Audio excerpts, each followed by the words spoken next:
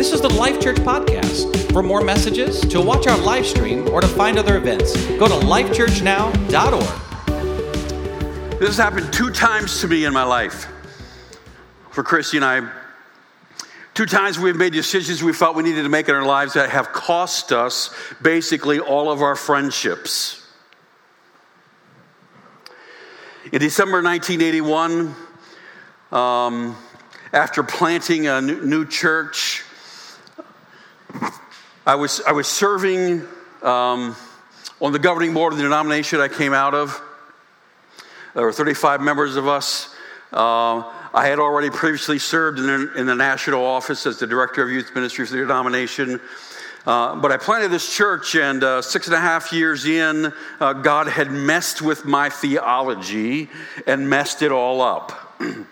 Meaning, I'd come to discover as I read scripture in large quantities at a time for the first time in my life, at least this large a quantity of scripture at a time, this time in my life.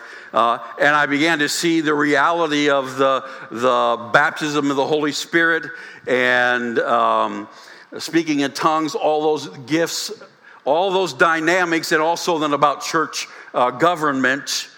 And I realized, in spite of my position and the people that I knew, I could not continue to do ministry in good faith in that environment because I knew what that denomination stood for, and that wasn't me anymore. And so I wanted to go experience ministry with someone who was experienced in ministry in that culture and that climate. So we left and joined a church that was a young congregation, but I befriended this pastor, and we had similarities about planting a church, and he was several years behind me, but he had come from a very large church that had experience in this kind of dynamic. And so we went there, no promise of anything with regard to ministry placement or anything. Eventually, I became his right-hand person and was there for 16 years. But in the midst of time, I had people from the denomination just very concerned about me because I had gone off the deep end. And some tried to contact me and talk me out of my decision, and one particularly insinuated that my wife was taking control of what we did, which is hilarious because Christy was behind me with regard to believing the things I'd come to believe. But anyway, so bottom line was ties were cut off. In the fall of 2008, the church that then we became part of ultimately, and I was on staff for 16 years, the founding pastor determined that he was going to turn the church over to somebody from the West Coast, and the West Coast is not a problem. It's just somebody we didn't really know, hoping for some other items that we weren't seeing happen in the congregation. In very short order, this individual did some very nasty things to me personally and to 2 other members of my family. And ultimately, we needed to leave. And ultimately, he was short-lived as the pastor there, but great damage had been done to the church. But we again lost contact for a period of time and relationship with people who were dear to us. But also what had happened, I did not have a job, so I'd started a business. And I already had another business going on the side. But this was 2008. The economy crashed. By the end of the year, my businesses were toast. We were in financial ruin. And I had no people who were friends who you would normally count on to help you through those kind of processes to relate to. In Psalm 55, King David at this point, talks about a similar kind of experience. And so we're going to take a look into his reaction to those kinds of things. We don't know exactly what happened, but we'll see in a minute. Apparently, a friend betrayed him, a very, very close friend betrayed him in some very painful way. And so here's his response in the midst of all this having happened. And we'll draw some conclusions then for us when we're all in those same kind of situations of how we get back to a place of strength. Verse 1, David says, listen to my prayer, O God. Do not ignore my plea. Hear me and answer me. My thoughts, they trouble me, and I am distraught because of what my enemy is saying, because of the threats of the wicked, for they bring down suffering on me and assail me in their anger. My heart is in anguish within me. The terrors of death have fallen on me. Fear and trembling have beset me, and horror has overwhelmed me. God, don't you get what's going on here? Where are you?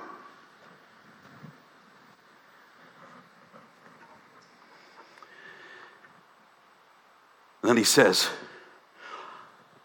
oh, that I have the wings of a dove. I would fly away and be at rest. I would flee far away and stay in the desert. I would hurry to my place of shelter, far from the tempest and storm. I'm going to run. I'm going to get away. I'm going to hide. I'm not going to face this. I will get out of here. That's what I'm going to do. Then he comes back and he talks to the Lord again. He says, Lord, confuse the wicked, confound their words, for I see violence and strife in the city. Day and night they prowl about on its walls. Malice and abuse are within it. Destructive forces are at work in the city. Threats and lies never leave its streets. Are you not paying attention, God? Are you going to do anything?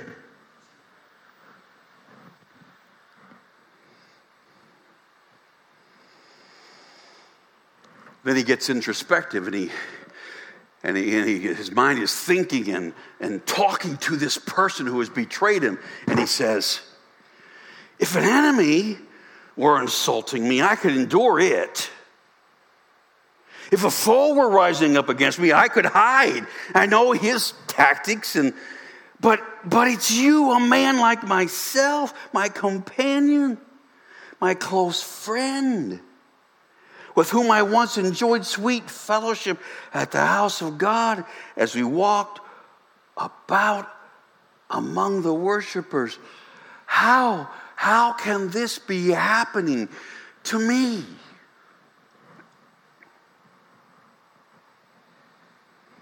Hey God, I got an idea. Let death take my enemies by surprise. Let them go down alive to the realm of the dead, for evil finds lodging among them. Here's the deal, God. This can be fixed. Let's kill them.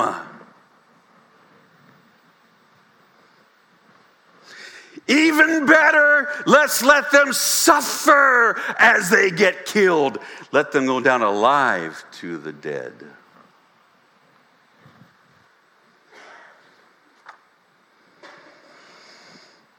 And then you get this sense that, see, we read passages of Scripture, and it takes us, 2 minutes to read this whole passage, perhaps. But we miss that this is real life, and the feelings that are part of it are how we would experience real life. So somewhere then, after all this has gone on, he kind of comes to his senses, sort of, and he says, David says, you can always hear him take a breath. As for me, I call to God, and the Lord saves me. O evening and morning and noon, I cry out in distress, and he hears my voice. He rescues me unharmed, for the battle waged against me, even though many oppose me. God, who is enthroned from old, who does not change, will hear them and humble them, because they have no fear or respect of God. I can rail, I can feel miserable, but this is what I really need to do. Oh, great. Now to the place of holy conduct is where he's at. All of a sudden, though, his mind goes somewhere else. He says, my companion attacks his friends. He violates his covenant. His talk is smooth as butter, yet war is in his heart. His words are more soothing than oil, yet they are drawn swords. Have I told you all that's going on, God? Did you see all of it?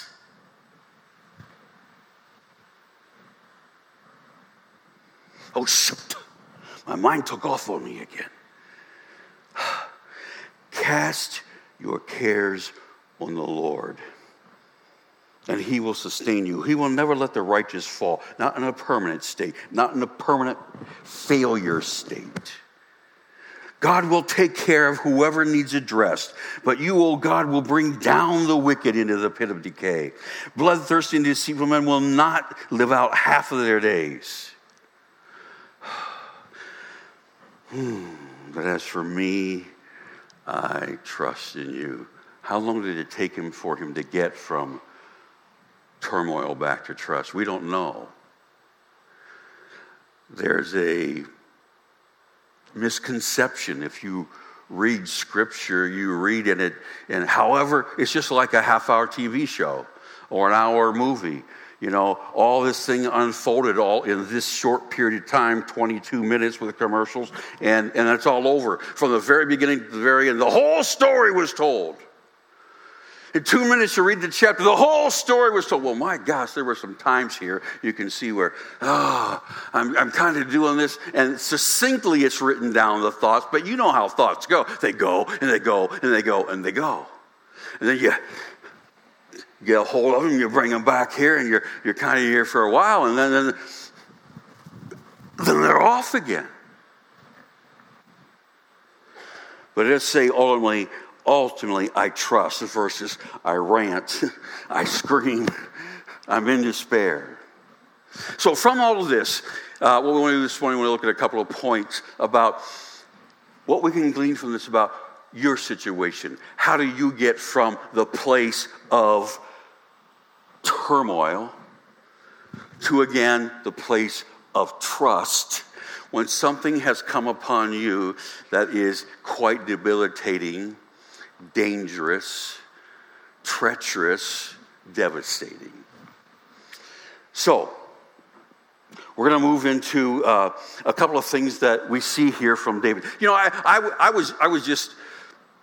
had no idea when I was younger in faith, and you would ask, or I would hear people ask older believers, you know, what's your favorite book of the Bible? And for some, not all, but for some would say, they would claim Psalms was their favorite book of the Bible. I had no idea why. I thought, how silly. I mean, have you read some of this? And this chapter to begin with. I mean, David, this is a guy to follow. Kill my enemies. But what I found out, and this is point one, David knew it's okay to be real with God. Right? So, see, you can holler, you can scream, you can cry, you can moan. By the way, who made you? He knows your thoughts. He knows your feelings. To pretend they don't exist is silliness. They're there anyway. Just to put on a facade and successfully keep who you are hidden, what you're really feeling hidden is silly, because he knows it anyway. So what's the point of doing all of that? It takes a heck of a lot of energy to do that. Be open, be honest, be real with God. I used to work with a guy ministered with back in the 80s, and Mike Merle would often say, and it is the 80s, so you'll understand this lingo when he says, just let it all hang out. God's a big guy. He can take it. So the good news is, the thing we find out about David in this psalm, and in others, but in this psalm, it's okay to be real. You know, one of the values here in this congregation is authenticity. We value being authentic. You don't have to pretend to be something that you aren't. We're all in process. And some of that process is painful. And some of it's disappointing. And there are hurts. And we live among real people who do things that just affect us. Our own baggage, our own emotions are weak and they get injured. And, life is hard. It's okay to be real. Number two, it's okay to step back for a period. I'm not talking about you end up being a hermit, but David did want to run away. One of the things he considered was, man, if I could just, I'm going to buy a ticket and I'm going to go to Arizona, hide out in the Grand Canyon where no one can find me, and then I'll be all right. I'm going to turn off my cell phone, leave no forwarding addresses. I'm not going to check email, and nobody will be talking to me, and I don't have to talk to anybody else. Well, here is the reality. Sometimes we do have to step back. I mean, sometimes life is just delivered a blow to the gut, and you are bent over. And someone says to you, breathe. I want to, but I can't. You know, it's a little bit like sometimes people are quick to give, in very treacherous circumstances, trying to do well, trying to be encouraging, and giving just short little platitudes of inspirational phrases or a Bible verse, which is well intended, but it's not what's needed in that severe a situation, which can be like, you know, you're going into hypothermia, you're outside, it's 30 below, and your hands are frostbitten, you have pneumonia, and someone comes out and says, hey, here's a fresh set of gloves to put on, but put them on and stay there. Or your house is on fire, and you're running out of your house, and you are on fire also. And someone runs to you with an oxygen mask and an oxygen tank and says, here, put this on. And does nothing else so that you can breathe well while you're burning up. Okay, all those things are good things, but they're not what's needed in that situation. Sometimes we have to step back a little, and it's okay. I had a lady come to talk to me a couple of weeks ago who was referred to me by someone in another church who had lost her husband several years ago, but since that time has been really suffering with depression, and her friends, as good as they were, you know, they were like friends of Job in Job, who were giving, you know, the right spiritual answers, but they're not life. They're not what's needed now. And for her to find out, oh, I need to do this and this, but it's not just humble myself more before the Lord. I need to take myself out of the environments that are causing me the pain so I can get some other help that I need. It's okay to step back for a period of time. Number 3, give the pain to God. Oh, well, hey, that's a great spiritual answer. Give the pain to God. Cool. But here's the issue. Again and again and again and again and again, because it'll keep coming up. It's not a one-time proposition. So it's all right to spill it out again, a new depth of it again, another side of it again, another angle of it again. God, did you hear me the first time? Again and again and again. The more we dump out, the more room there is ultimately for other stuff that we need to come in. Okay? So give the pain to God again, again, again. Also give the revenge to God again, again, again, again, again, again. Now, you're like me, I know you are. You would like to give out the revenge. Or at least you would like to be there to see that it got given out. Or at the very least to verify it got given out adequately. Okay. That's who we are as humans, but God says, you don't need to be distracted with that. Vengeance is mine. I will repay, says the Lord. Okay? There's some action needed here. I'll figure out exactly what it is. You don't need to worry about it. I will take care of it. You may or may not ever see it happen. You may or may not like how it happens. It doesn't matter with regard to your healing. Okay? So, we have all 4 of these things really going on all at the same time. We're being real with God. We're stepping back maybe for a period of time, and that looks a little differently in everybody's situation, what stepping back means, but we're giving the pain to God again as often, every time it comes up. We are giving the vengeance, the desire to get back again and again and again. They're all going on at the same time. It's all overlaid and interconnected. But in the midst of it all, you're going to have to come to a point where you expect, number 5, it is this. Expect to experience life again in time. Now, I don't mean just surviving. I don't mean just that you are no longer with your head in the ground and it's kind of up like this.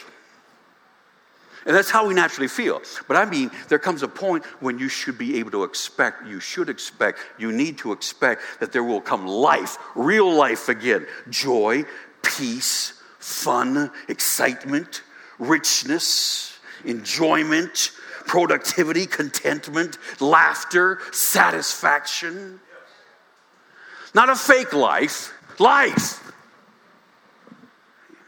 Romans 8:28 says this. This is the verse my dad brought us kids up on. And we know that all things work together for good, for those who are called according to his purpose. Not everything that happens to you is good. But the promise of God is this. If you give it to him for Christ's followers, everything will be turned out for good. The thing is not good, but God has the ability to make good out of it. Okay? It's a certainty, it's a guarantee, it's a promise. Now, in the midst of that, I have to address one notion that's very popular today that is false and leads people astray in a big way. It's this notion that everything that happens for a reason. Garbage. You don't believe that, I'm going to prove it to you here in a minute. Everything that happens for some good, predetermined, purposeful reason. There's not a divinely ordained, cosmically initiated reason for every event. If so, then it doesn't matter what choices we ever make. That's known as fatalism. You know, we say, I didn't get the job, I didn't get the promotion. Oh, well, everything happens for a reason. Well, if that's true, then why do you instruct your children not to go play in the street? If they go play in the street, if they get hit, what does it matter? Everything happens for a reason. If it doesn't matter what happens, everything happens for a reason. I might as well go to McDonald's and even eat there more than I already do. Because who cares what happens to my health? Everything happens for a reason. Okay? Now, I'm going to be really, really a little gross and a little strong, so brace yourself.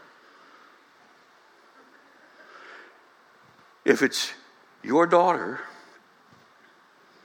your mother, your wife who gets raped, does it matter? Because everything happens for a reason? It's not what the scripture says. And none of that is true. Okay.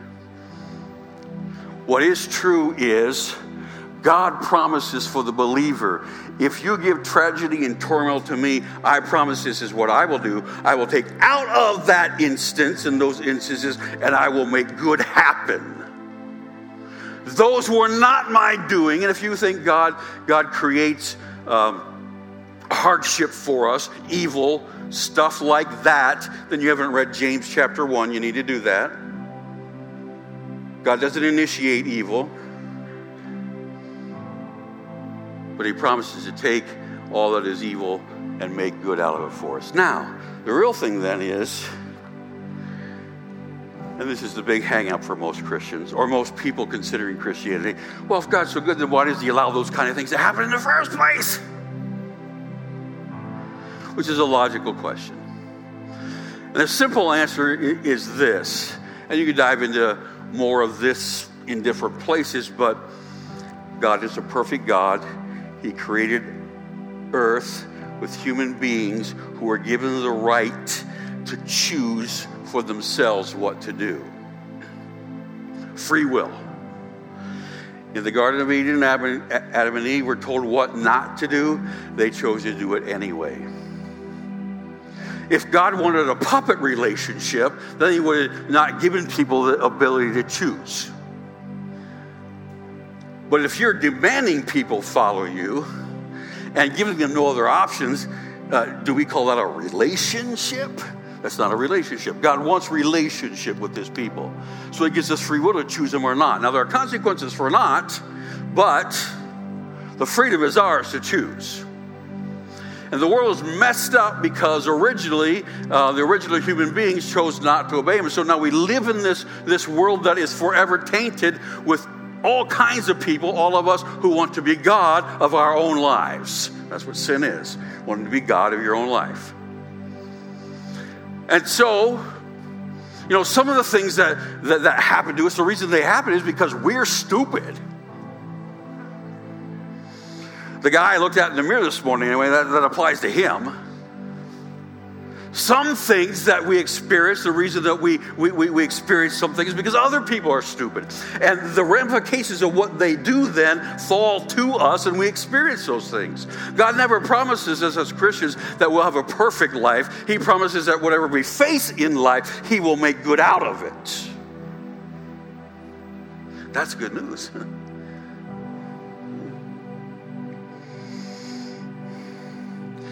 Many of you have experienced similar terrible things as David, or some of the things I described at the beginning of the message.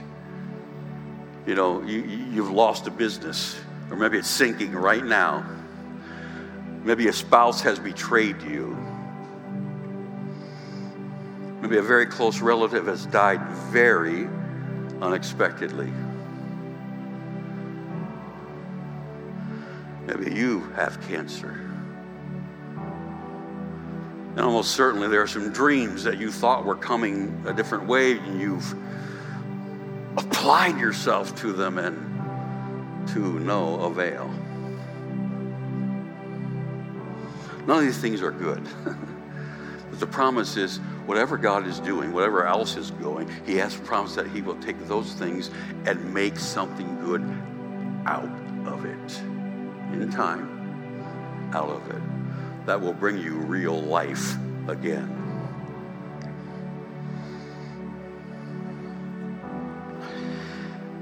This coming August 10th, it'll be the 6-year anniversary of the death of Kelly Liddell. A few of you know who Kelly was. Many of you probably don't. Kelly Liddell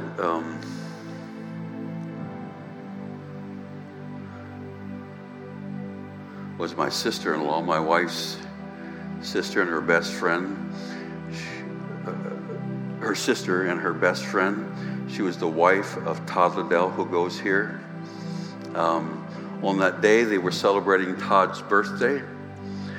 They were traveling in a vehicle with Todd's brother, his only sibling, and Todd's and Troy's wife. So 2 spouses together, 2 of them were siblings, brothers. They were coming from Tiffin to Iowa City to the England Theater for a show to celebrate Todd's birthday. En route, on a crossroad, came a vehicle going somewhere near 60 miles an hour on a gravel road, who crossed the road at Highway 6, did not stop, made no effort to slow down, slammed directly into them, T-boned them, and Todd lost that day both his wife and his only sibling. He and the other sibling were in the hospital for many weeks. My wife lost, Todd lost his wife. His boys lost their mom. My wife lost her sister and best friend. My kids lost their aunt and their second mom. And the owner of the business, who was letting them use the business vehicle illegally, assisted the driver of the vehicle to escape to Mexico, where he is now, so he's never been brought to judgment in a human setting. None of those things are good, what you've experienced, things I've described. But David, in another situation in Psalm, wrote this, Psalm 27:13, I remain confident of this. I will see the goodness of the Lord in the land of the living. There will come a day when I'm not talking about when I hang on in this world and escape and get out of this miserable, pathetic life and escape to heaven. I'm talking, I'm going to see life and experience life in the here and now where I live again. Life, real life. Joy, peace, fun, excitement, richness, enjoyment, productivity, contentment, laughter, satisfaction. Life is real. Pain is real. God is real. But you can be real with Him. Let's stand.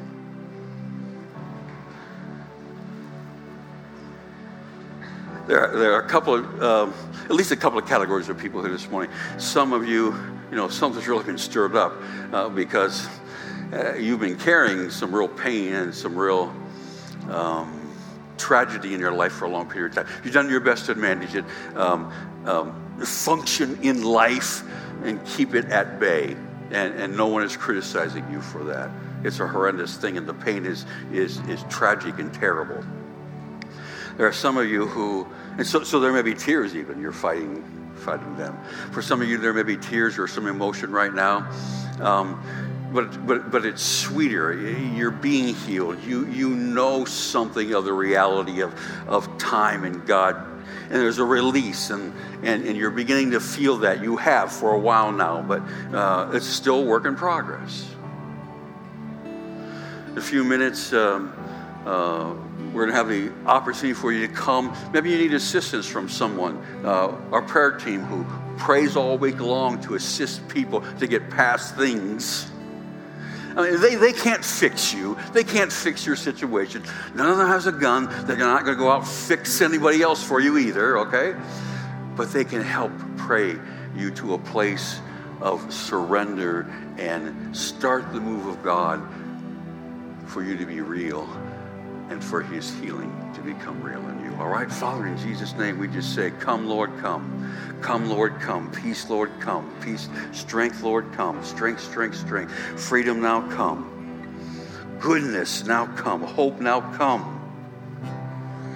Your love, your assurance, now come in Jesus' name.